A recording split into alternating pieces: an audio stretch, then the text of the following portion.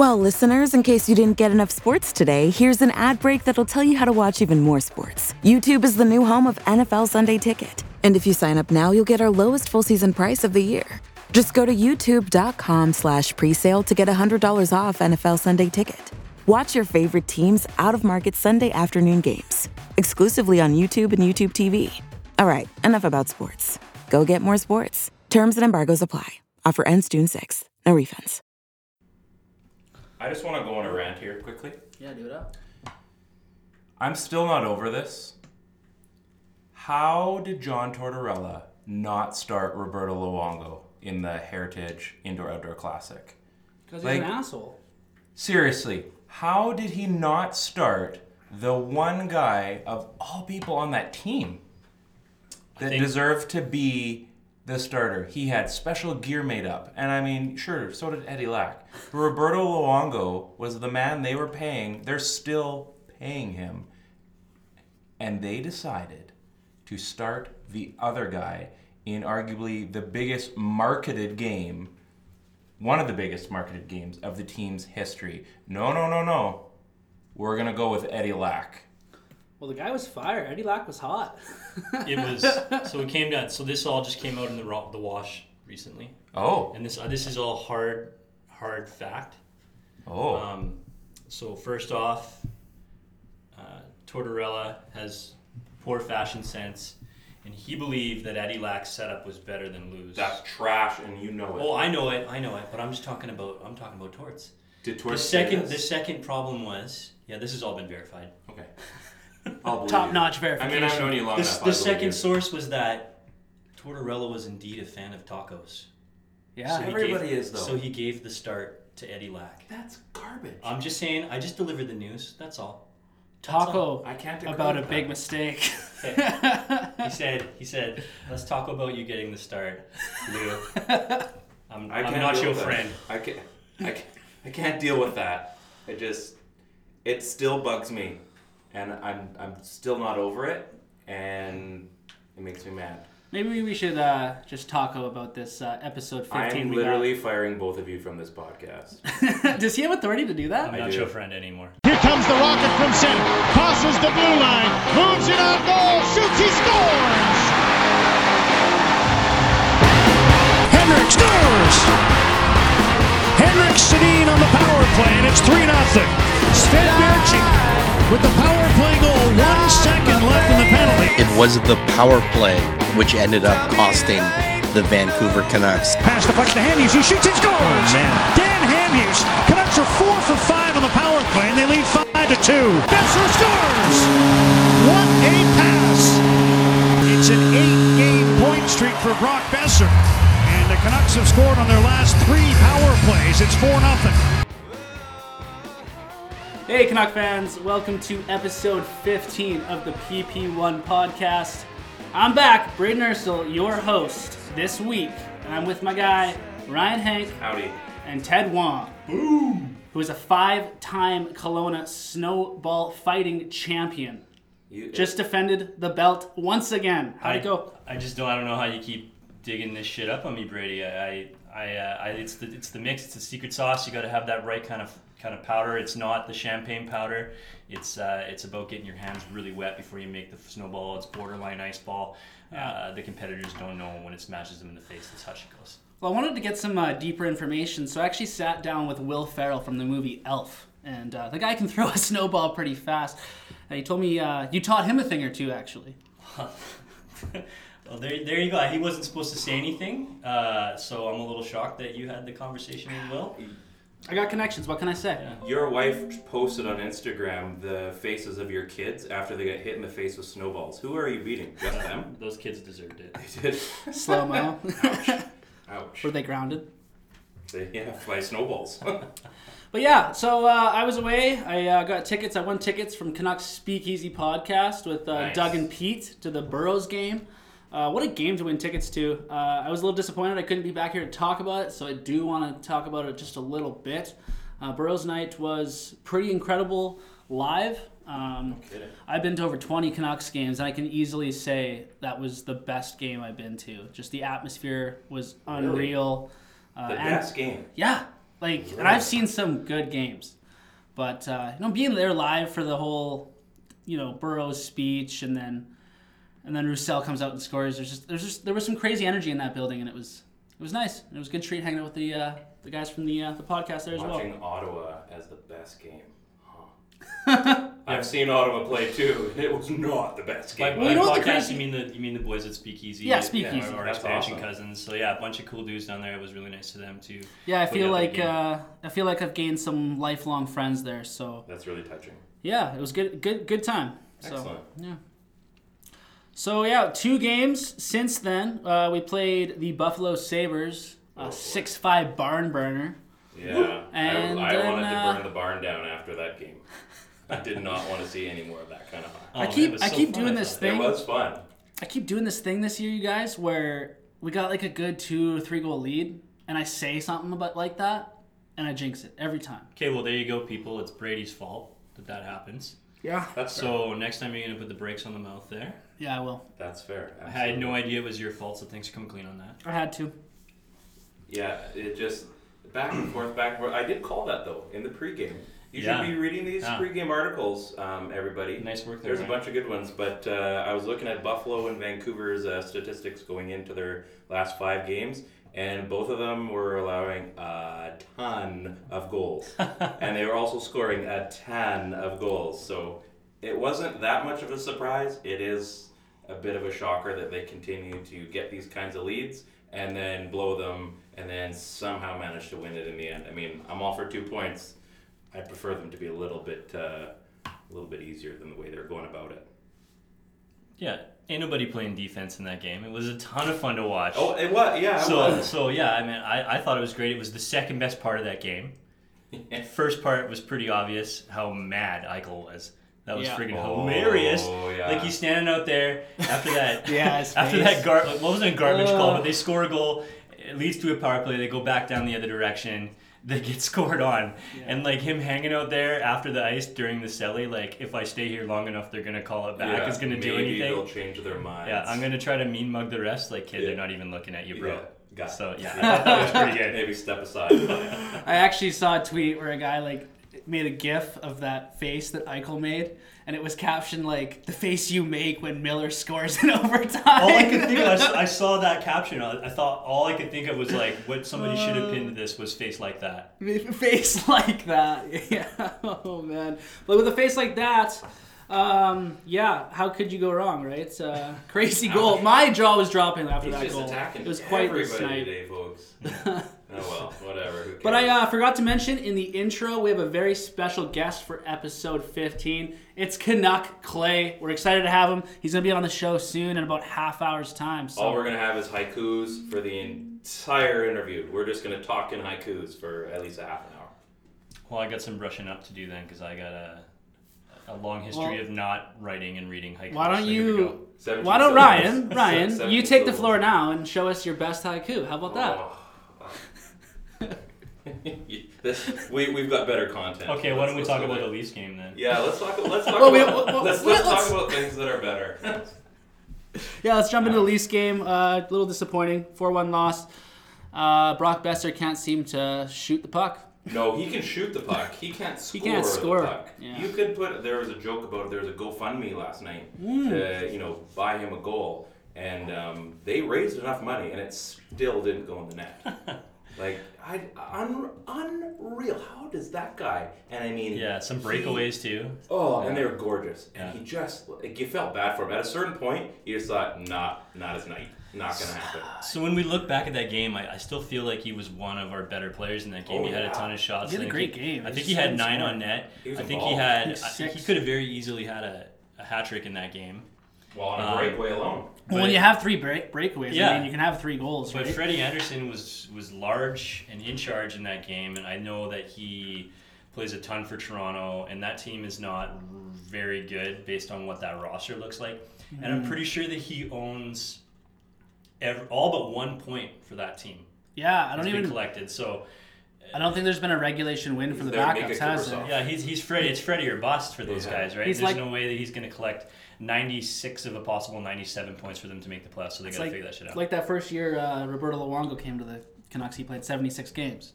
Yeah. That's insane. He lost the Vezina to Marty that year. Yeah, because he actually broke the winning record, which was 47. Yeah. But I think he got to 47, and the other one was Marty 46. got But then 48. Marty got 49. It was like, oh, are you serious? The same year, like two goalies break the record. When you kidding? It's like when Solani and McGillney both had, of course, of all years, they both score 76. Solani gets in his rookie, and McGillney goes and puts up a 76. And that's the year Potvin's a rookie, too. And he had an unreal rookie year. I'm like, I wonder, seriously? This guy has to upstage this guy. So this game was another fun game to watch. Two back to back. I think that's been JT the theme. and Matthews. there's something about that's been the theme like the last couple of years is how bad these teams were. But this last couple of years, it's like winning or losing for the most part. The games are fun to watch. Yeah. Yeah, and I can get on board with that. I think we were like handled. I think for the most part by the Leafs. And we got some good looks, and they got some good looks, but they just weighed way more of their chances than we did. So whose rebuild is over? Is it the Leafs? That was the funny. I was going to go to that, the iMac thing, right? What? You guys see that tweet? Well, it looks like the rebuild. Like, give me a break, guy. When one of them's hoisting a cup, then we can talk. If not, we're still a work in progress. Did you guys see that one tweet? I think it was Drancer or something, or maybe it was an extension of Drancer's tweet.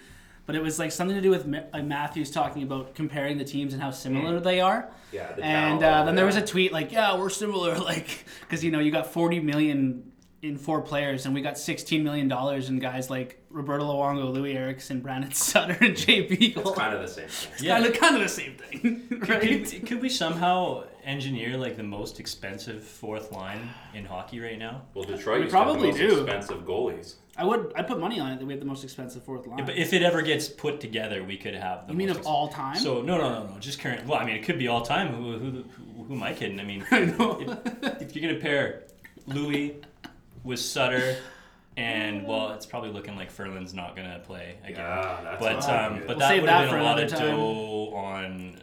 I mean, we're talking like.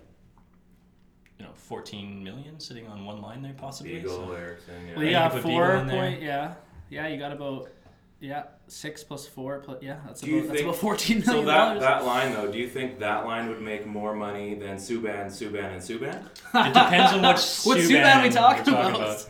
I sent you that tweet that night when that. Do you remember that year that Vancouver signed Subban and Weber? Yeah. That was sweet. Yeah. That was the big thing in the province. And it was like Canucks signed Subban and Weber, and then we're like The other ones. The other one. Yan Weber and Jordans. I think they spelled their names wrong. Or Jordy. we got Brad Richardson. Yeah. Kind of the same thing with Ben too, right? Like Ben's been like that's no knock on Ben. Ben's been great for us, but he's still no Jamie. Jamie Ben or Jordy Ben? Yeah. We're still out to lunch on who's getting that one. But yeah, I mean that I couldn't believe it. Our PVR. So yeah, crashed. you should probably explain what you're talking So yeah, about. okay. So our PVR crashed 2 days ago, so I had to watch the game on my laptop last Like night. an animal. I felt like I was slumming it, folks. And so I'm sitting there and just having some dinner as well. Wife was doing her reading or I don't know, something more educated than what I was doing. And so I'm watching. I looked and I'm like, wait. Did I just see Verbata, Horvat, and was it Stanton? And then there was a Subban. It was Subban, Stanton. Subban's, yes, and then or Weber was on there, number 6 Weber. Like they're going through and then Subban. I'm like, no. I gotta rewind this and go back. And not thinking that, hey, I have a phone, I could have just taken a picture of that. Yeah. I'm still learning technology.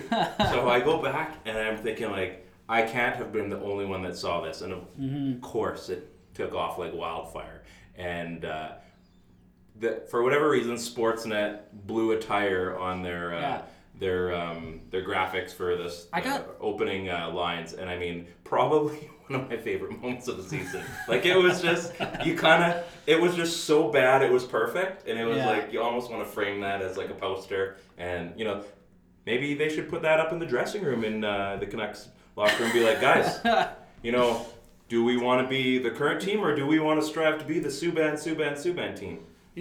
I like the Subban family and everything, but I just don't know if we can get it done with a bunch of Subbans. Well, one's a goalie. And where I'm going with that, you guys, I'm pretty sure both Jordy Ben, the one that's here. Bearded Ben. and Tyler Myers, the goal scorer against Buffalo, Oh, yeah. both have more points than PK Subban. Yeah, that's a shame. That's crazy to me, really. But Isn't that insane? Yeah. $9 million player, and he's got 5 points in 30 games. I don't know how. What is going on in New Jersey? Yeah, I don't know think I how want to trade for a him. player of that skill level I know, right? cratered so fast. And I haven't watched enough New Jersey games to know he's if married that's now. like the real deal or not. But Whoa. shots fired. He might not be wrong. But yeah, it's nuts. I mean, a guy of that skill level, whether he's overpaid at $9 million or not, to walk away with only a handful of points, is it's craziness. Absolutely. Well, and I mean, you look at the talent on that team. Jack Hughes isn't absolutely tearing it up, but he's not having a terrible season. Isn't he hurt? You've got No? Hughes, no. No? Hischier is he's still on that team, and they've got a guy like Damon Severson, who I would love to see in a Vancouver Canucks uniform, former Columbus Rocket, shout out. But it is kind of surprising. I mean, you do see this with some of these star guys, and Subban hasn't been the greatest defenseman of all time. I mean, he definitely has faults in his game, like a lot of guys do. But it sucks to see because his value, if they were to move him, if that was the way, or maybe they don't move him and move someone else like Taylor Hall. It really goes to show like you can fall off sometimes pretty quickly in the NHL. Mm-hmm. Yeah, I think you're forever gonna have like a soft spot in your heart for adding former Rockets to the squad too. So I personally will. Yeah. I mean, Tyler Myers, it's Adler? I mean, the guy did win the Calder Trophy, so it's not like he's not like a whatever. Like there is skill there, and unfortunately, it's taken a while to see it. But he won the Calder in Buffalo in his first season, and it was. I remember watching that when he scored that shorthanded goal on the rush. Yeah. Against Buffalo. What a goal too. Yeah. It was like directly in the center of the net. Like he's lucky he actually you scored. Can't miss that. But unless you're Brock Besser. I was wondering if you were gonna say anything about that, but yeah. But it was like he was like right at the goalie. Yeah. But anyway, it was like he came full circle, and it was 30 games to see him score, but it was still nice that he did it against Buffalo. And he got up the ice in a hurry. Yeah, and that's two strides, man. That is 2 strides. Literally 2 giant one giraffe from strides. one blue line to the other. Yeah. But that is the one thing that Tyler Myers has been consistent at is his speed. Mm-hmm. And even I remember watching him in Kelowna. I had come back.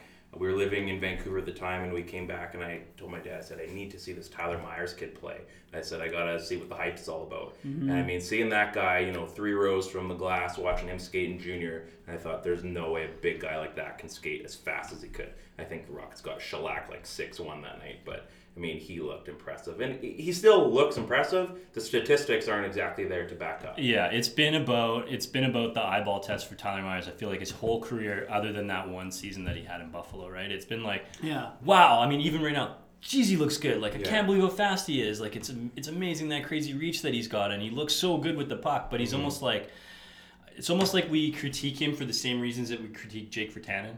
Yeah. Mm-hmm. Like, all the tools doesn't quite have the toolbox kind of thing, and I know that's just a hard thing to say for a defenseman that makes a bunch of money and should be playing. Carries them around in a reusable bag. Yeah, top 4 minutes on our squad. Yeah. But yeah, it was good to see him step up and play well against Buffalo. Just like in this Toronto game, it was really good to see Levo step up and play good against his former team. And guys are always going to have that stuff. And he did that last year too. Yeah, you're right. He did. I forgot about that. He had a big game. I think was it the shootout winner or whatever he got last year. I don't know what it is, and I know everybody when you play against your former team, you want to kind of stick it to them for getting rid of you, and I don't know. It just for whatever reason when it's the Canucks, it always seems to happen, good or bad, I suppose. Brady, we're on our weekly. It seems like Levo update with you. Where are you on the sliding scale? Wait. Should we just do dudes and guys right now and get it over with? Because I think that's where this is leading to. I have an announcement, you guys. Braden Ersel has an announcement for the Vancouver Canucks. Josh Levo is a dude. My God, is he a dude? 5 goals in the last 5 games. I can't believe I've been so blind. It's crazy. I feel like I've let you guys down. You've seen the light. It's crazy where all the scoring has come from between Levo and Pearson. Yeah. I'll just Levo at that. He's not even a dad and he's hitting these puns. Oh, man. Impressive. But that definitely my dude of the week. I had to take it. I think you guys were going to make me take that one. There was no way out of that. So. You know what? For the last week, every little Levo thing, I'm just like, if he has to pick him. Like, he has to see what's going on. He has to come full circle, and you have. I'm very impressed. So if we're doing dudes and guys early, I'm going to take I'm going to take my man Hughes as Hughesy dude, boy. as dude of the week. I think he was integral for that goal that was scored last night by Levo. I don't think he collected any points on it, but he was the guy that walked the line, and he was walking the line in Johnny Cash all night. It's insane how much better that team is when he's on the ice. I saw some quick stat. I can't remember. I think it was Patterson posted it. And four shots against when Levo's on the ice were like 14-0. So Wow. like, I think I heard something about that. Just yeah. nuts. So the guy is like off the chain right now, and I think I was talking to a buddy too. I think this is the first time in I don't know, maybe ever, that we have players on the squad that are capable of winning a scoring title, a Norris Trophy, an MVP, Rookie of the Year. Like, sky's the limit. Seriously, we have players with that skill. Whether that comes to fruition or not, that's a whole nother story. The potential's there. But yeah, man, it's insane how good he really is, and I don't think we're almost caught off guard, like almost Sedin-wise, when we see them do things like that, because like these are our guys and we see it all the time. So Toronto had a treat last night watching Jack Hughes if they were able, or Quinn Hughes if they were able to stay up late. Yeah. Yeah, one in the morning. 7 o'clock start. Could you imagine? For once, we were the center of the universe. Well, because the center of the universe was here visiting. Yeah, exactly. Maybe they got like some special time pause. But they didn't. They didn't get their special 4 o'clock start like they always do. It's so weird, it was nice. It was really nice. I remember turning it on. It was like, I love that it's 10 p.m. in Toronto right now. Yes. It's my normal. I hope we put them to sleep, but How do they you put us feel? to sleep. Yeah. So my dude of the week, I really wanted to pick Brock Besser. I think had he capitalized. I like that pick though. Yeah. I mean, it's a good pick, but it's not my pick. My pick is the Rooster. Antoine Roussel. I was saying it, and before he came back, I knew there was going to be that charge in there. I didn't know it was going to be this impressive. Mm-hmm.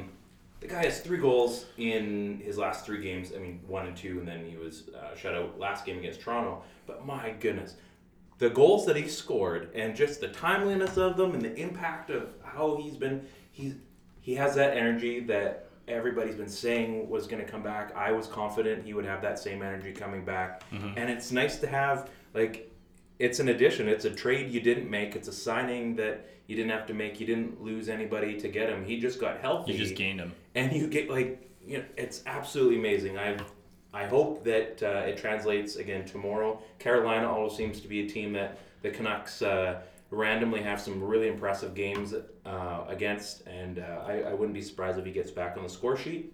So yeah, Antoine Roussel, my DUD of the week. Yeah, as we're talking about DUDE, I can spell, I promise. DOOD. That works too. And as we're talking about the Carolina Hurricanes, I'll switch over to the guys part of the segment, and my guy has got to be Michael Ferland. He comes back. He looks good. He was hitting hard, and he was like 6 hits his first game back, and then 1 more game, and he's out with an upper body injury. There's some good news there. Apparently, it's not a concussion. But yeah, dude, you're my guy of the week, man. And further to that, it sounds like it's not a new concussion, but there was some talk that it might be kind of a carryover, that there might be, I don't know what the word is, but we'll call tremors, I suppose. Trauma, yeah. That's kind of recurred or Yep. There's a word that people know what I'm trying to say, and that's what it is. The point is, I think we talked about this when we heard that he was coming back and we knew that he had a concussion, that we just hope he's not coming back too early.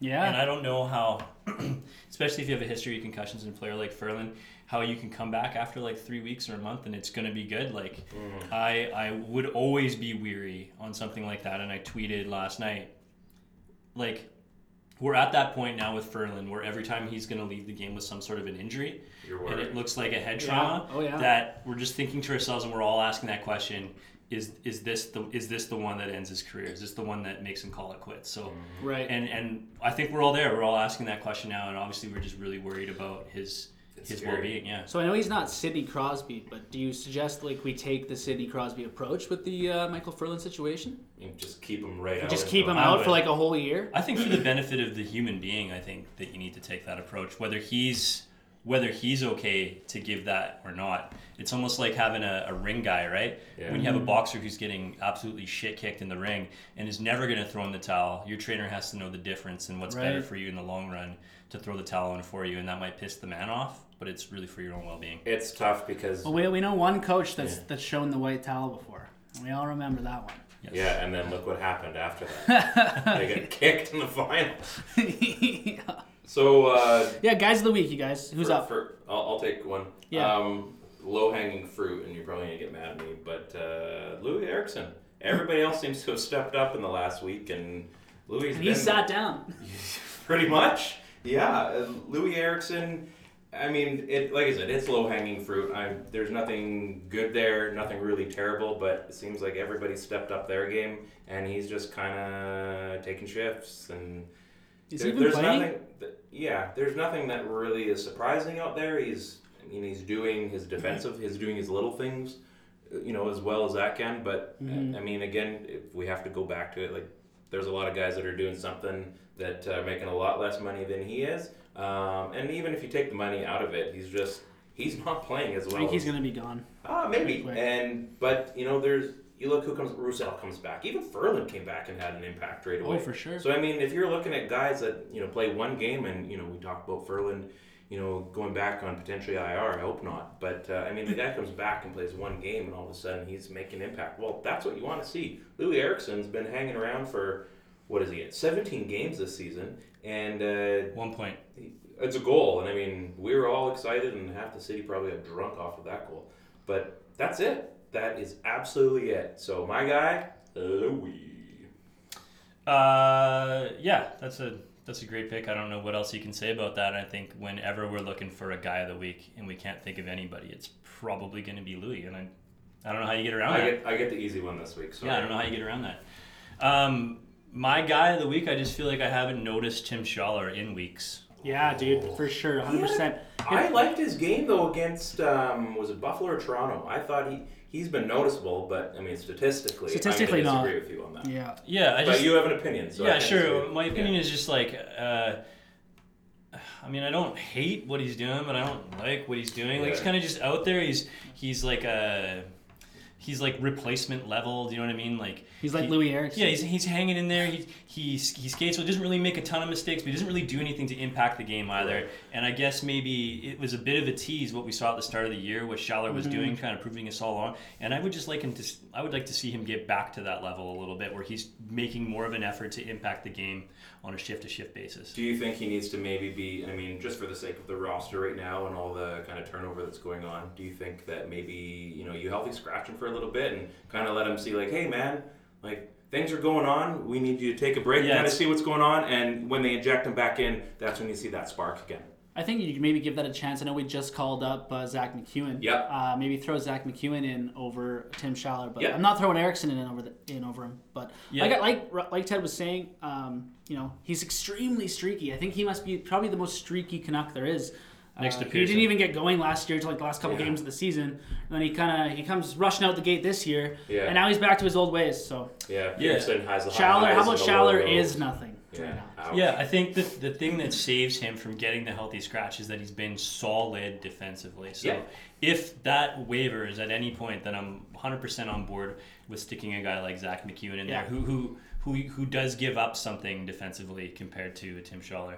But yeah, you're right. Not for the reason of, hey, you're doing a shit job, but hey, recognize it. You're not moving the needle either way. At any moment, somebody can step up and take this away from you. So. And that's going to be happening soon with hopefully getting in a healthy roster coming out. I think it has to. You're right. I think our boy Brandon Sutter is going to be back hopefully tomorrow against Carolina. But guys, we got about 10 minutes to talk still. I don't know what you guys want to jump into next here. Why don't we talk about the All-Star voting that I believe is opened up at this point? I had to listen to last week's episode because I was driving back. It was great. It's probably our best episode. Can we vote for John Scott? Is there? He doesn't play anymore. Well, there's a vote for Lucic thing, which is pretty funny. Is there actually? Is he the new vote for Rory? If you've got to the point where you're getting gimme votes, then bust out your vote for Rory t-shirts. Well, yeah. Listening to the episode last week, I noticed, and I've noticed in previous weeks that Ted's been pretty high on Quinn Hughes. Like we've all been really happy with Quinn Hughes, and he thought Quinn Hughes is gonna be that guy for us that makes it to the All-Star game. And they try to kind of pick one guy from each team, maybe two. But say the Canucks could only take one guy. Ted, why do you think it's Quinn Hughes? Or is it? Is it Quinn Hughes? I'm the guy that's got to stand on Hughes as the dude I'm taking, then I'm going to say that he's doing unprecedented things at a D level. especially for the type of game that he plays. I think him and Cale Makar are locks to make it. I think the rest of the league has taken notice, in addition to the fact of how much they're playing on the power play, and how well their game works from a defensive standpoint as well. So I like the idea of, us getting a Canuck in there as a rookie into the All-Star game and probably Calder voting 3 years in a row. Yeah. Who knows? Maybe we can get that 4 years in a row. I think there's a real chance that it can be Hughes. Do I think he's going to be the only guy? No, unless there's some kind of injury that happens, we're going to see some other Canucks in this game. But he's my dude. I think this is the year for these young defensemen to step up and just sort of take over things. Yeah, and I mean, you got a tough time when you got to pick between Hughes and Petey. I mean, yeah, as a Canucks fan, we would want both of them there. Tough choice, eh? Oh no. So I gave Not Hughes to to mention Ted. that Miller guy, yeah. Ryan. Yeah. Why would you like to see Elias Pettersson in the All-Star game over Quinn? You just assume that's who I'm going to pick. First of all, I'm going to add one more comment to your amazing argument. If Quinn Hughes does make it, which is entirely possible, and Cale Makar is healthy, that is going to be an absolute gong show of a defensive pairing. Wouldn't that be fun? Oh my goodness. But wouldn't it be divisional though? Pardon me? Wouldn't it be divisional though? Isn't Colorado in our division still? They're central. Are they now? Yeah. Oh. And we got Arizona instead. Oh, yeah. Who do they got? Let's get back to my All-Star pick then. I take that back. Oh, that's it would have been a spicy dish though. It would have been a spicy one dish. day, folks. Maybe we'll trade for him. Yeah, we'll trade Hughes for him. You know what? It's I don't know how you make it a difficult decision to not pick Elias Pettersson. The guy is having another impressive season. He isn't scoring at a torrid pace, but he's setting up pretty much everything left, right, and center. He is definitely going to finish. I think he's going to finish top 10 in scoring this season. He won't win the Art Ross by any means, but he's definitely on pace in the next couple seasons to challenge for that. Elias Pettersson is definitely our top point getter for the Canucks. 33 points. 33 points. He's quietly having as ridiculous of a season as he had last year. Less goals, but he still has 12. He's just second to JT Miller. Besser's right behind that. But it's all Pettersson does all the little things, I think, tenfold. At a big level. At a way bigger. There's just so many things.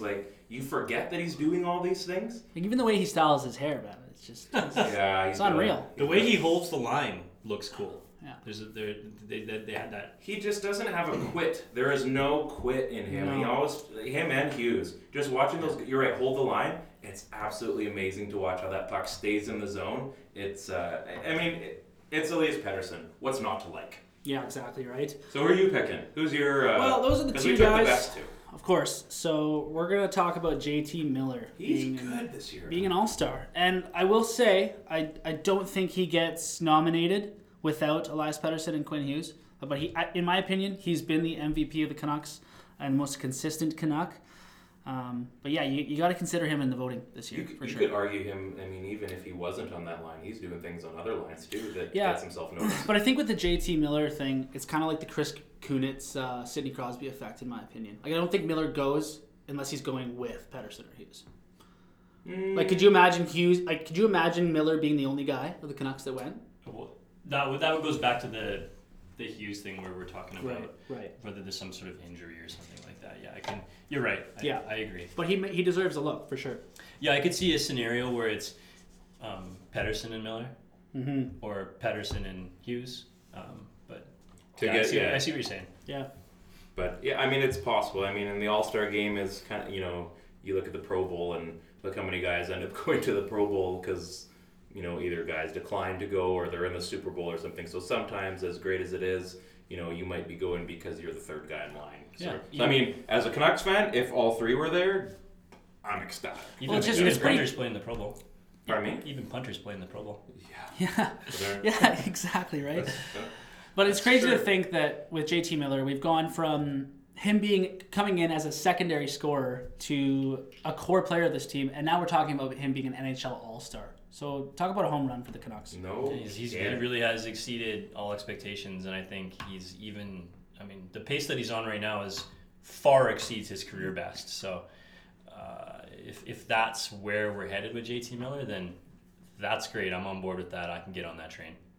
All right, guys, we've called Clay, and he's ready to talk to us. Canuck Clay Emo, how's it going? I'm great, brothers. How are you? Excellent. We're hanging in there. We just wrapped up the first half of our episode. Dedicated this back half to you, man. So we're excited to talk Canuck Clay and a little bit about what's going on with the Canucks' current time.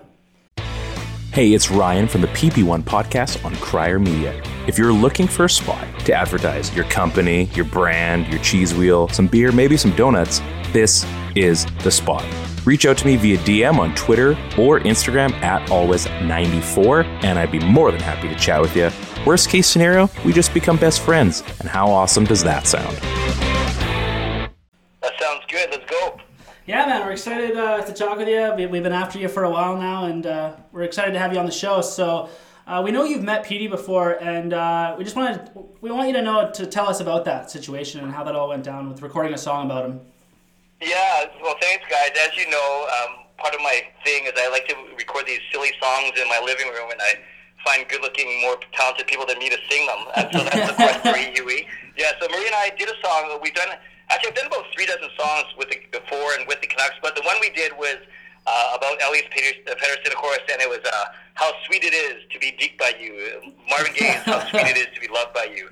Recorded that, it got a bit of love, which was nice, and then they actually played it for him on After Hours. Scott Oak was there. No way. Oh, right, yeah. I don't remember that. They played it for him, and he said that he had seen it, or some guys had shown it to him on Twitter, and that he liked it. So, of course, that was already enough for Marie and me. We were very excited that Elias Pettersson, saw and acknowledged our song. And then make a long story short, I was basically a guest of someone to go down to the All-Star game earlier this year in January 2019 in San Jose. And then at one of the after parties, which was part of our little our deal there, I was just actually coming out of the restroom, and I saw Derek Jory, who does a lot of the media for the Canucks, and he was walking with Pettersson, and Derek and I know each other a little bit, so I just said to Derek, can you please introduce me to Elias? And he said, sure.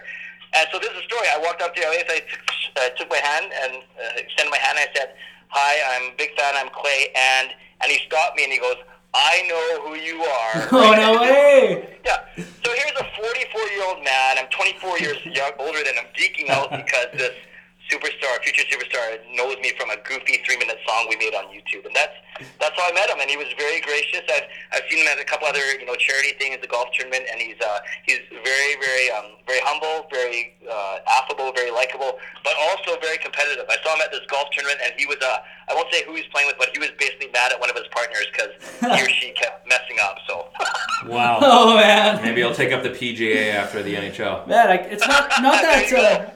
Not that many people get to say when they meet Elias Pettersson that he knew who you were. Like, that's crazy. Yeah, and I think, and that was kind of I like to humble brag, and you guys know a humble brag is always more about being braggy than a humble, right? But, it is, yeah. You're doing great. Yeah, that's true. So, obviously I was thrilled to meet him. I posted a quick picture, on Twitter, and a couple of the news outlets back here picked it up, and I don't know if they translated the story that well, because even the late and great Jason Botchford and Jeff Patterson made fun of me on one of the podcasts for like, how is this a story that one of the vloggers gets to meet one of the players? But the cool part about it was that he indeed recognized me, or at least acknowledged who I was, and that was cool for like a day or two. So that was nice. Yeah, well, probably more than a day or two. I'm just gonna throw that out there. Well, you guys, one other funny story. I met Gary Bettman at the same party about an hour ago. I took a selfie with him, and I'm ashamed to say this, guys, he is taller than me. Oh, no. Oh. Late breaking news. Do you get the feeling standing next to Gary that it would be okay if you just stood on your tippy toes? Yeah, well, it was embarrassing because I didn't know until I saw the picture later, and it looked like, I figured out he's always standing next to guys on the ice who are on skates, right? Yeah. Mm-hmm. So it adds 2 or 3 inches. So he might be 5'8", 5'9". I tipped the scales at 5'6", so he did have a couple inches on me, which is embarrassing. Oh my goodness. So Clay, you mentioned thanks for sharing that story for us. It was really cool. We had all kind of wondered personally, but you mentioned that you wrote, you write sort of silly songs about the Canucks, and although you say they're silly, we can tell that there's a level of quality there. But why don't you tell the people who don't know who you are what some of the other things that that you do, and what else you're into these days? Awesome, I appreciate that. And you're talking about more than just the music, is that correct? Absolutely, the whole shebang. Who is Clay Emo? I'm a longtime Canucks fan. All 45 years of my life, had great memories of listening to Jim Robson and Tom Marshide, and me and my dad and my brother just listening to all the games on the radio right before they were all televised. And then I became a season ticket holder in the wonderful season of 2010-2011. So my first year. Wow. That's a great year to be a season ticket holder. Yeah. And there seeing that President's Trophy winning team and going all the way to the Cup final. We know that story. And then, so I've been a season ticket holder for the past 9 seasons. But since then, I've been doing some music. I've been doing some haiku, the power of the 575. I know we're going to talk about that later. We should, yes. Yeah, and then the other thing I've been doing is building up my YouTube channel, guys. And that's where, I know I've connected with all 3 of you before. And that's where I do daily vlogs, sometimes pre-game, sometimes post-game, sometimes footage from the arena. And don't have the biggest following out there. There's some other guys doing some really good stuff who have bigger followings. But I think one thing I am is consistent. And as much as I joke around about being the founder of this GLCPC, this good-looking Canucks Positivity Club, we can talk about that too. I think that I understand the game well enough where, I come across a bit on the positive side, but I go to games, I understand the game, I played, a very low level, just rec hockey, but I think that people trust what I have to say, and I think that's really important when you're genuine, when you're transparent, and when you share it from your heart. That's why I do it. It's not to get the most subscribers and the most views, and I appreciate the people that take time to watch watch the videos, because they could be doing anything else with their time, right? So I am grateful to them that way. Yeah, I think the one neat thing about all these new podcasts and YouTube channels and blogs and everything that's going on is everybody seems to have, an opinion. Thankfully, there's a lot of educated opinions as well, because even guys like me sometimes put a lot of fluff out there. But it's kind of nice that we're all so passionate about something in there, because we've seen on Canucks Twitter how negative it can obviously be. But at the same time, it's such a massive community, and everybody's offering their kind of 2 cents on it, and everybody's kind of the likes and the shares and the promotion, and it's kind of cool to see that there's so much out there, and yet we all get to kind of be a part of it as well.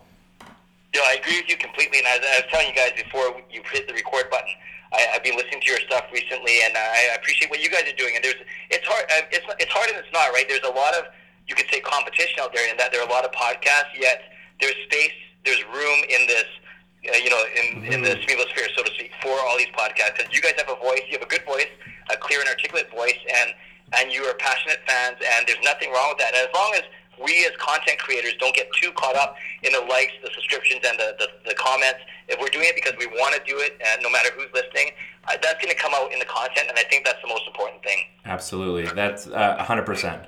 Yeah, I think there's a real appreciation, Clay, when you log on to YouTube and you load up a Clay video, and then the first one that you see right now is you giving your takes just in your car. You're sitting out there. It's real. You're a real guy. I think you come across as a real person. People notice that. I think us as the average listener, we appreciate that too. So it's fun for me to watch. And you mentioned that you say you have a couple of followers and you get a couple views. But I'm looking at numbers here, and we're seeing things like your High Hope song, 24K. Horvat Magic, 12K in views. Sugar, that Maroon 5 track, 18K in views. You're getting some pretty serious traction, and one of the ones that's really picking up fast is obviously the Canucks bunch. 14K already since November. And for the listeners who don't know about Canucks bunch, maybe can you just share a little bit with us how that went down and what that's all about, because that's a pretty cool story. Thank you. Absolutely. We know that the Canucks are doing all these special theme nights to celebrate their 50th season, and one of them was 70s night back at the start of November. They hosted the St. Louis Blues, and the Canucks. This is kind of cool. Like once in a while, I'll go to them and say, "Hey, do you have any appetite to collaborate?" And all of our Christmas videos with them have come out that way. But this one, they actually approached me, which is kind of cool, and they said, "Hey, Clay, can you write a song Yeah, can you write a song spoofing the Brady Bunch, make it as close as you can to the original, and we're going to try and get some players to film this. So I wrote it. Marie sang it, of course, because if I sang it, no one would watch it. And then my brother produced it. So it was our trifecta of me, my brother Jason, and Marie. And we submitted a draft. They came back with a couple of back and forths. We submitted the final. And then they cut the video. So then we were out of the picture. They cut the video. And well, you know what's funny, guys, is I'm way older than you guys, but do any of you guys remember the Brady Bunch at all? Yeah, for sure. Yeah, I mean, definitely before our time, but watching it was on, a fair amount. So yeah. All right, just making sure. So people, like I'm 45, people my age and who remember the show, they know that video is supposed to be cringy. It's supposed to be goofy. Why are these 9 people looking around aimlessly, right? And, in all these boxes. And I'd say the teenagers, man, the young adults who have never even heard of the Brady Bunch, they're probably wondering, what the heck is this? This is, I can't figure this out. But apparently it was very well received in the arena. I wasn't there that night, and it was certainly well received on social media. And I was very flattered that the team trusted me to come up with this content for them. So they cut the video. All the visuals is credit to them, but we provided the audio for that video.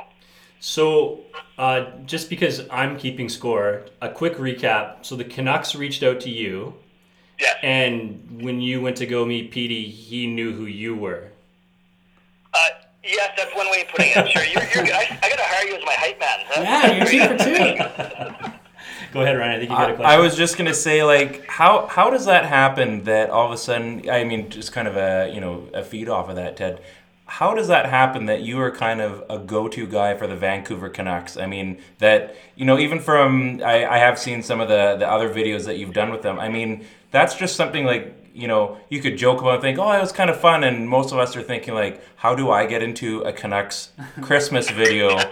Just randomly, like, do I have to, like, who do I call? Like, what PR account do I have to start, hounding? Do I have to hang out at the front door when the door's open for the day at, gate 16 or something? Like, what do I have to, or is it 9 now, I guess? What do you have to do? Like, how does that happen? How did that connection really kind of, and maybe I'm just dumb and forgot, but how does that just come organically? Yeah, thanks. It's a good question, and it's not, that part I don't share a lot, right? But it's nothing like secret or magic. I started doing these parody videos and these YouTube commentaries, not daily, but, once every week or so, way back in 2011, and started to make these parody songs, and then I think I got on the Canucks radar a little bit, 2013, 14, especially as the songs became more popular. And admittedly, guys, my YouTube channel blew up, didn't blow up, but it got more popular once I did the 2 Seahawks parody videos. They went back to Super Bowls, as you know, they won one, they lost one, right?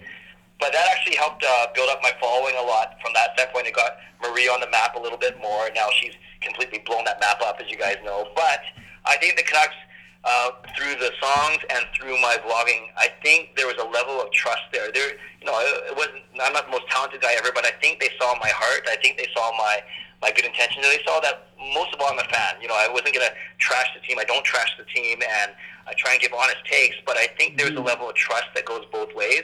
And then when I went to them and said, hey, the very first Canucks Christmas song, the video, I said, what would you think of this? They wrote back right away and said, yeah, let's do it. And that's basically that one we did about 2014, I think. That's so awesome. That's what started it off, yeah. That is so awesome. So, thank you. Clay, speaking of Marie Huey, she slayed the anthem last night. Oh, yeah. Does that mean you're warming up the pipes to get in there next? Is that you that's going in there? They'd have to have basically about 20,000 applicants say reject them before they went to me, I think. I'm not a singer. That's why I have other people come in, but I was blessed to play here's another cool thing. I was blessed to play the organ at a Canucks game. It was before the game, during the warm-up and stuff like that, but before puck drop, and then they booted me out of there. But, even a simple thing like that, just to hang out and play 2 minutes of Beverly Hills Cop and Michael Jackson medleys on the organ was kind of cool. Yeah. My claim to fame was I saw Willie Mitchell at the Canucks store once. So really, it's almost the same thing. Because, I mean, obviously... Sorry? Did you talk to him? He was on his phone. So you and Marie are a bit of a dynamic duo here. Can you explain a little bit how your relationship with Homegirl goes and how you guys got going on making these videos and who she is a little bit? Absolutely. We met through our church community, actually, a Catholic church that we belong to, and it was through music there, actually. I was one of the musicians, she was one of the singers, and that's how we first met. And then she continued to develop music as a professional career. She traveled overseas and did that both on the side and now full-time, which is awesome. And then I would always, tinker around on the side, church stuff, weddings, funerals, whatever it may be. And then we would actually work together, do a wedding here, a funeral there, whatever it may be. Always, connecting as families, as friends, or whatever. And then when it came time to we did a couple Canucks ones, but like I said, it was actually the 2 Seahawks ones that really got us some notoriety, so to speak. And then we try and do 2 or 3 songs a year, sometimes on our own, like the PD one in my living room, and sometimes with the Canucks, such as the Christmas carols or anything like that. Right. Well, that's pretty cool. When you first said that you met her at church, the first thing that popped in my head was, he met her at the Church of Pedersen. That would be maybe a second favorite religion. How's that? There you go. But I just want to ask you this. I get down to about 1 or 2 games a year. I know you have season tickets. But I had something common. I was at the Burrows game. You were there. I had an amazing time. If there was one thing that kind of stood out to you that you enjoyed about that night the most, what was it? Yeah, great question. And I know you were down here, and I'm so glad that you got to experience that. It was 2 things really quickly to cheat. I'm always impressed, and I'm not just saying this because we just talked about it for the past 50 minutes, but I'm always impressed by how well the Canucks game presentation staff does. They do everything so well. Everything's so thoughtful, so intentional. Music, lights, video, spotlight, everything, right? Timing. So I was impressed by how well they did that. But really, I was impressed with how well Burrows spoke, and he was very raw, right? Like it was very honest. He didn't have a piece of paper. He wasn't reading a teleprompter. He stumbled because he was nervous, and he got emotional at times. Talk about Luongo and Mason Raymond of all people, right? But he kind of commanded the center ice there, and he was interplay with his wife and his kids. I thought he was really soaking it up, and he was really owning the moment, so to speak. That's what stood out to me. What about you, Brayden? What do you think? I don't know. Like you nailed it right there with the speech and everything, and being there at the game. I couldn't believe I won those tickets listening to a podcast, the Canucks Speakeasy podcast, which was crazy. So I couldn't believe that. That was an amazing time. And of course, also Roussel scoring like right out of the gate. That reminded me of the Sedin night and how Sedin's final game, how it was just kind of like a storybook ending. It was kind of like a storybook game there storybook kind of thing for Roussel scoring for Burrows there, and so I really enjoyed that myself. Yeah, no, I agree with you completely.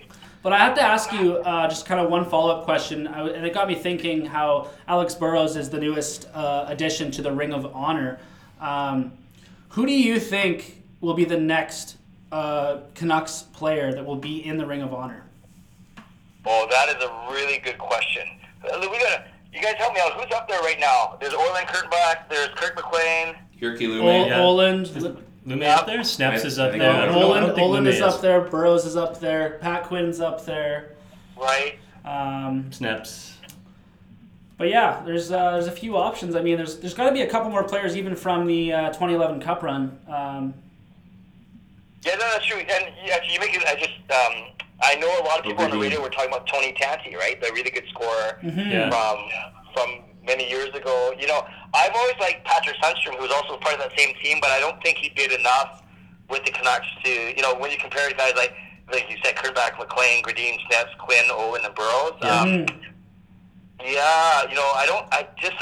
The way Kessler left, I don't think you could argue he had just as big of an impact, but I simply don't see him up there. I don't think David Bout's going to get. That's a joke. I don't think. What about Keith Ballard in a third? Yeah, there you go. The whole trade.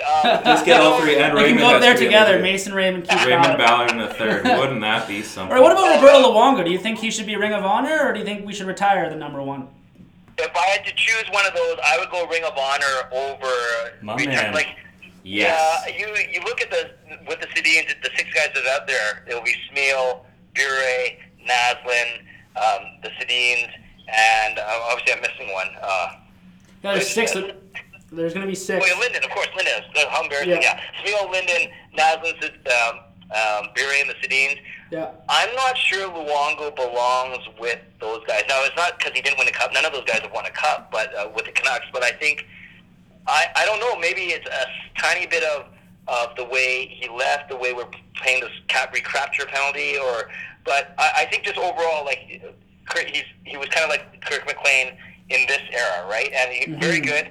Yeah. Maybe the best or second best, whichever way you want to go, goaltender we've ever had. But did he do enough?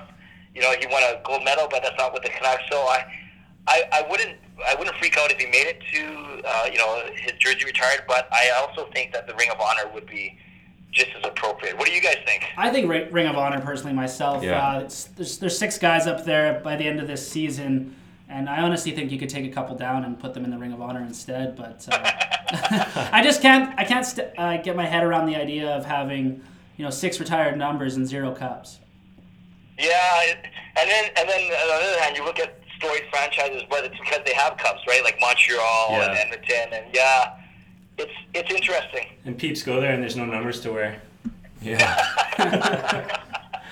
Yeah. Okay, I got a pretty serious, real moment question for you. Uh-oh.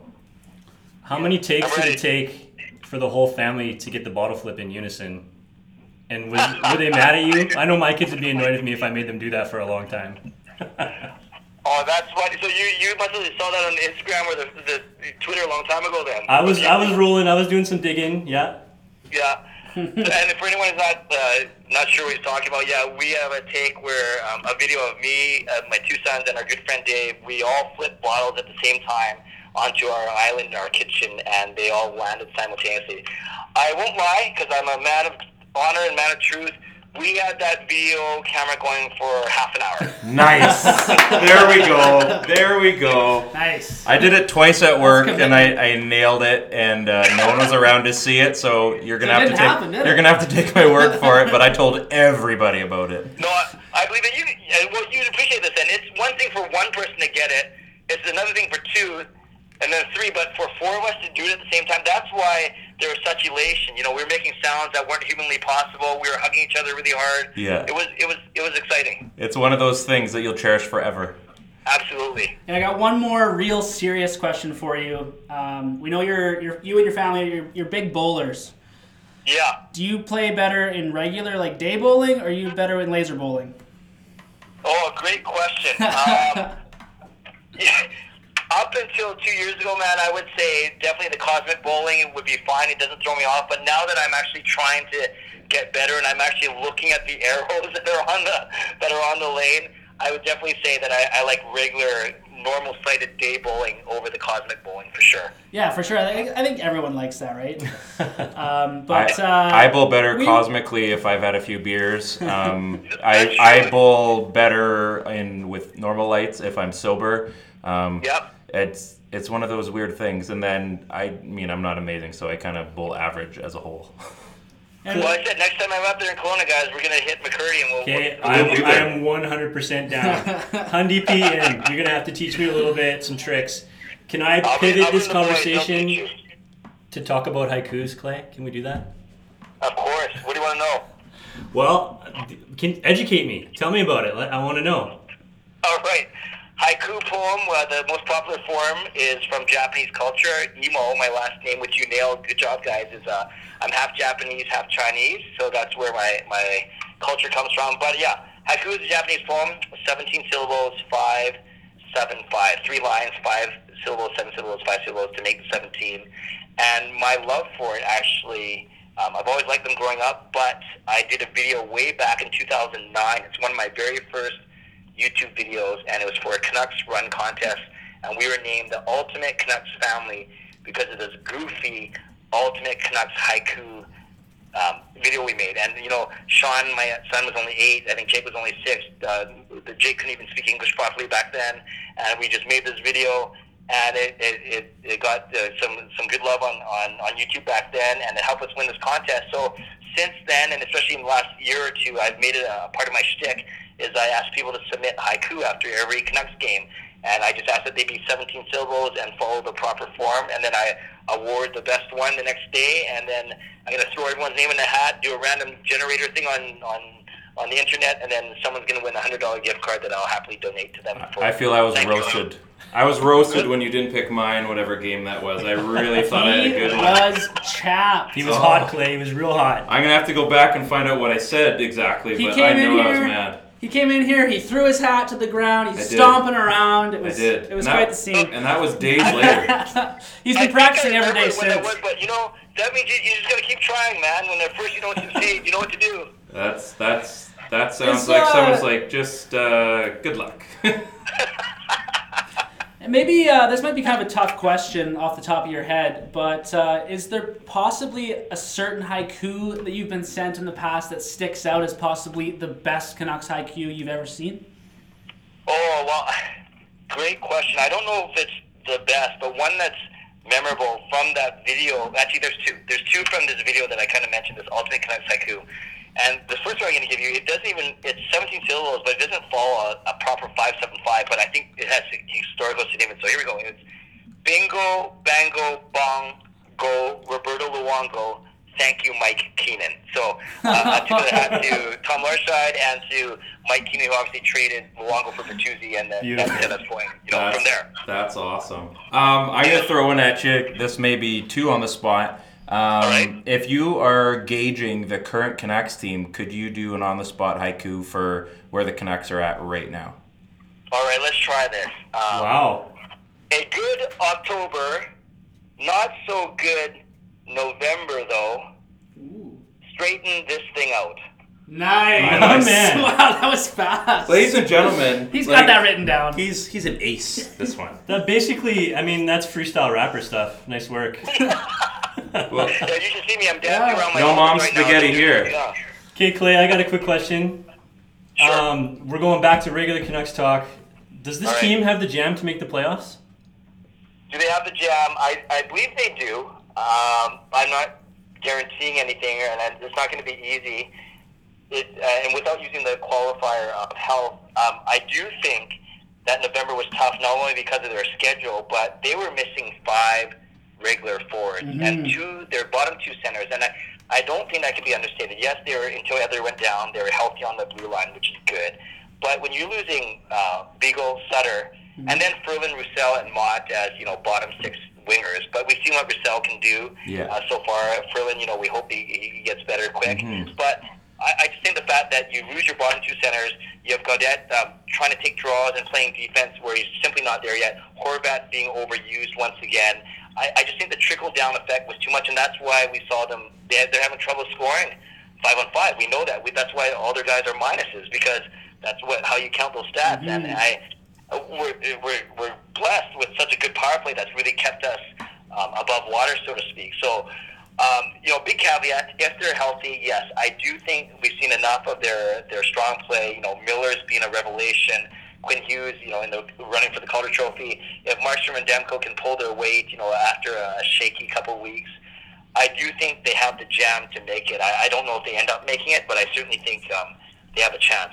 What do you guys think? Was that too optimistic, or what do you guys think? I don't know. It's pretty much a 50-50 split at this point. Yeah. But the guys that listen to me, Ted says I don't really pick sides sometimes. So at the end of the day, though, I think it's going to come down to maybe the last game of the season. Yeah. That's pretty borderline. I think like you said, there's health. We hate using that as the predictor, but if they are healthy, I think there is enough talent there that they can squeak in.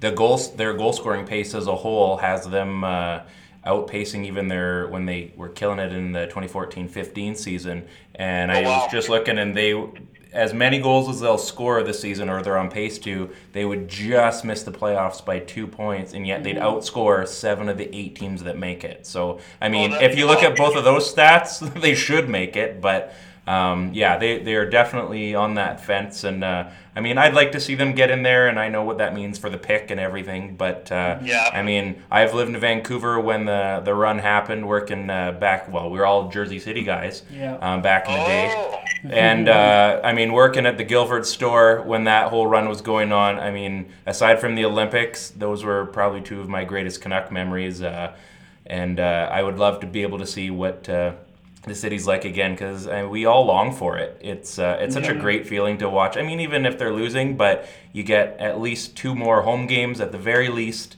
that actually mean something, and you're not playing for goals. It's just you got to win the game. You go up 1 game if you win. So it's I think it's close, but. We're gonna, it's gonna be close. Like Bray said, it might come down to the last game of the season, and we've all seen teams like the LA Kings, and I'm not comparing us to that.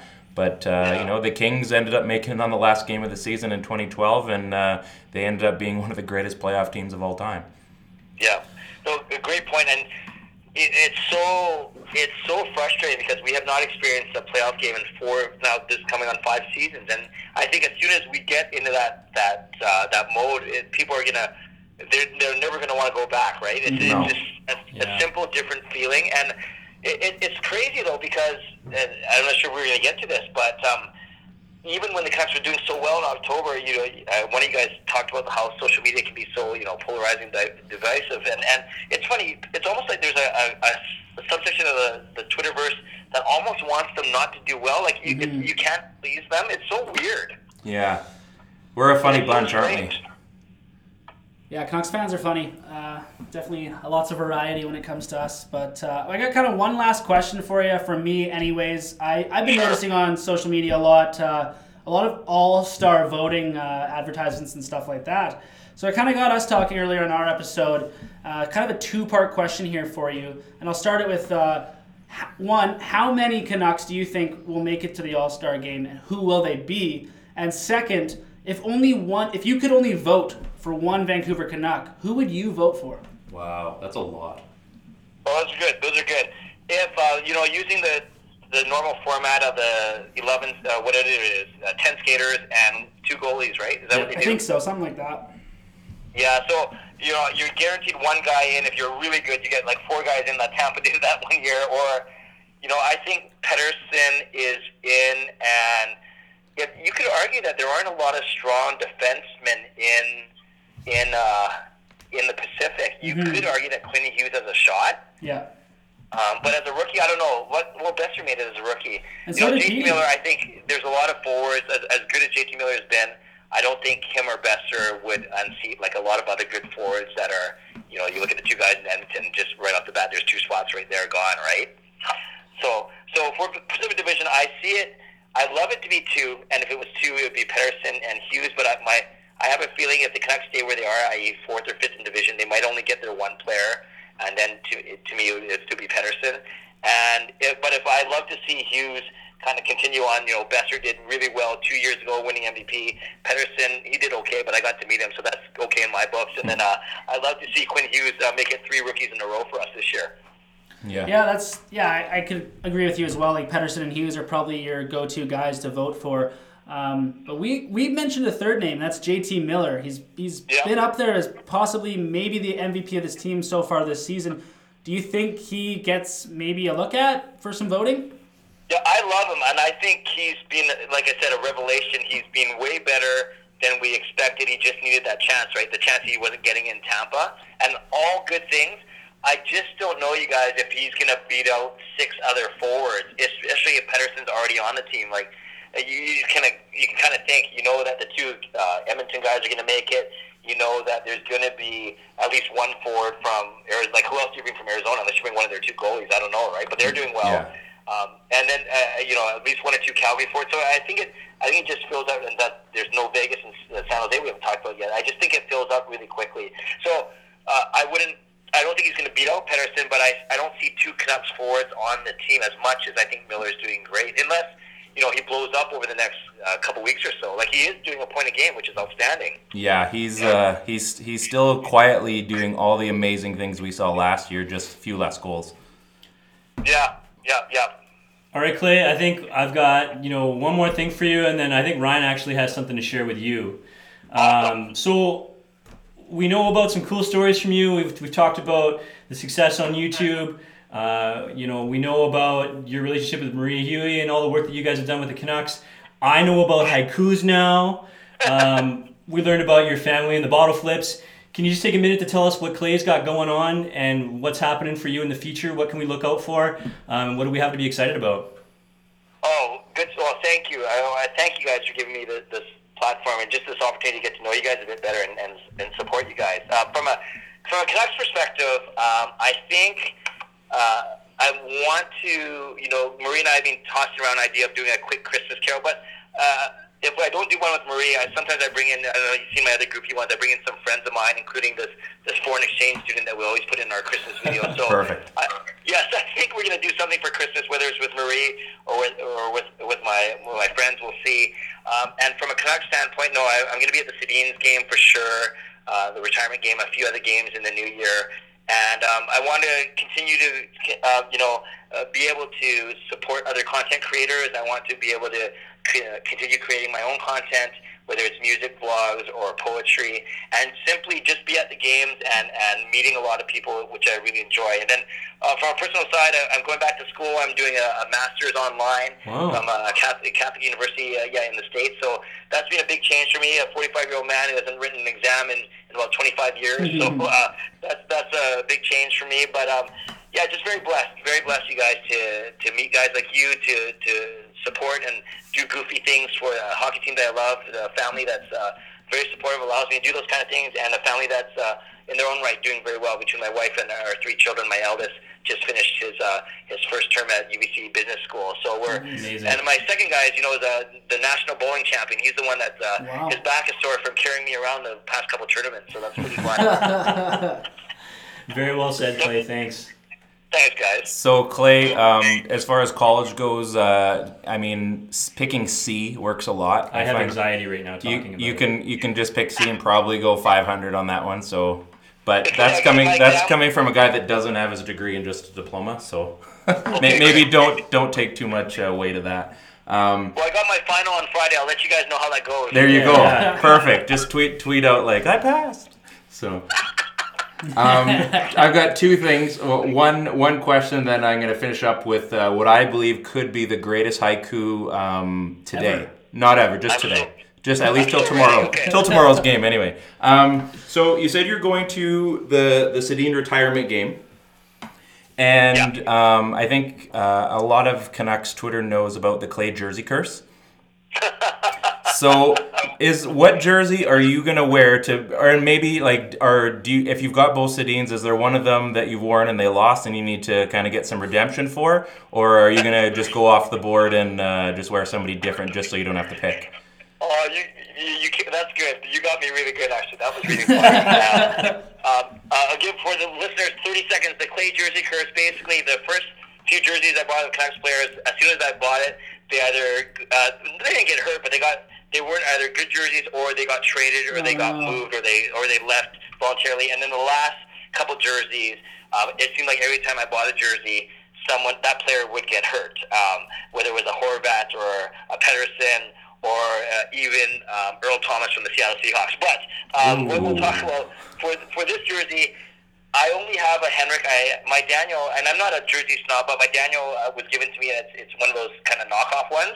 Yeah. So I'd probably wear my Henrik one. I don't have any fear, though, of him getting injured unless he slips on the ice. Oh God, or like a marathon is like post 3 hours or something like that. Exactly. Yeah, I just jinx all his future athletic endeavors. But no, I will likely be wearing my Henrik. I've been wearing my black skate, my Hughes one. I think it looks sick. I've been wearing that a lot this season, but for that game, I'll definitely go with my Henrik because I don't have a proper Daniel. Good choice, Mike. It's a good choice regardless. Top notch. So, thank you. If I'm allowed to kind of close this it out, buddy. It's all you. This has been an absolute pleasure to have you on. Thank you so much. You're an awesome guy. You're one of the good ones, as a lot of people have said.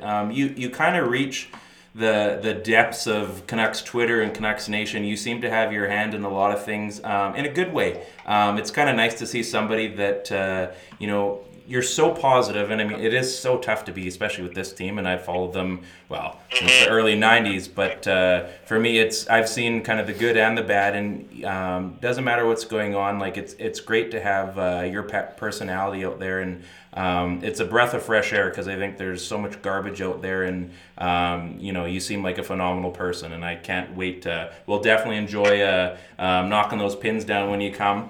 I guess... Just before you drop that haiku on me, and I want to... Oh, he's got me good.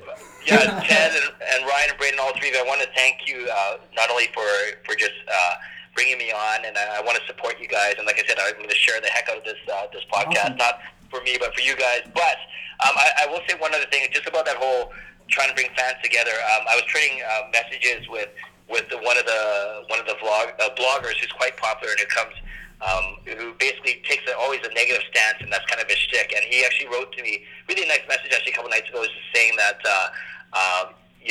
even all the quote negative guys really appreciate your content and your attitude and your perspective. So I say that it sounds like I'm bragging, but I just wanted to lend credence to the fact that no matter if you're positive, negative, neutral, whatever, I think as long as you're transparent and you're not trying to put on a shtick, and people will see through that, and they can kind of get a taste of who you are, no matter how you are. I think that's the most important thing. So I really appreciate you guys bringing me on and letting me share today. It's been a pleasure. Yeah, thank you so much. So I'm going to close it out. I think this is a phenomenal way to close out this interview. I showed both the guys, so I did get the green light. I'm going to throw down with my take on a haiku. Here we go. The Canucks are back. Thanks so much for hanging out, Clay. I might be over. Let's do this again. Bravo! Bravo! I'm taking a victory lap. That was amazing. I'm taking a victory lap. Mic drop. You know, if you put that in a tweet, I'm just going to give you the win for the next game. Done. I'm in. I feel like that's cheating, but I'll take it where I can get it. Thanks a lot, Clay. As always, we appreciate your time, and we'll have you on again. We'll talk soon.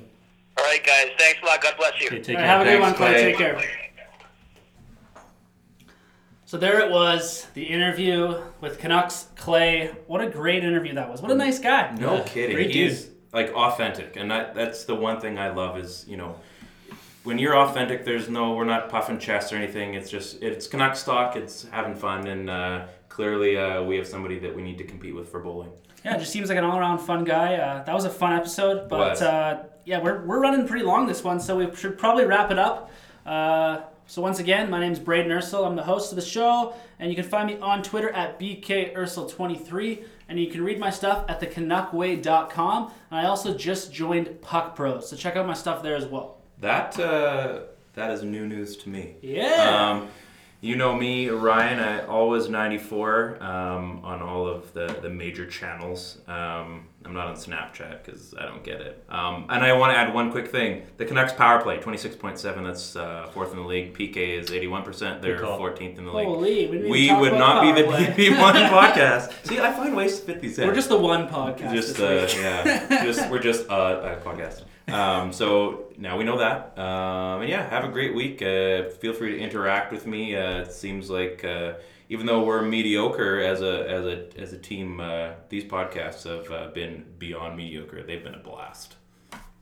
Ted Wong. You can find me at TEE3REE. That's T3. Armchair and quarterback, fantasy sports, real sports, hustle at both. I don't write for Canuck Way. I don't write for Canuck Army. I don't write for Puck Pros. Puck Pros. That's the third one that I don't write for. So you can't find any of my stuff there, but you can find my boys. But if you want to connect on Twitter, I'm there and I'm always down. Have you ever had Pro Stars, the cereal, though? Yeah, man. Did you ever watch Pro Stars, the cartoon? Oh, I loved it. Man, I've been really into cereal lately. I was eating some Nesquik last night. Oh, man. Wow, this took a turn. Okay. Have a Peace great out, week, boys. people. Talk to you later. People, yeah. Hi, I'm Matt Kundle, host of the Sound Off Podcast, the podcast about broadcast. Every week since 2016, we've been bringing on broadcast leaders to talk about their experiences in radio, what they've seen, and where they believe it is all going. If you live and love radio, subscribe to the Sound Off Podcast with Matt Kundle wherever you get your podcasts. It's your boy, Josh Elijah here, co-host of the Down by 2 podcast and DB2 Bets, which now drops every Friday. We wanted to break off a piece of that weekend action, so we decided to move our show over to Fridays. Now you might be asking yourself, what in the hell is even DB2 Bets? Daddy, chill. What the hell is even that? Well, DB2 Bets is our sports betting show that is powered by BetStamp. We use the BetStamp app to find the best odds available across all different sports books. And be sure to tune in every Friday and follow along with our picks. Or don't use our picks. Do the opposite. It's your life. Make your own decisions. Just make sure you line shop, and please gamble responsibly.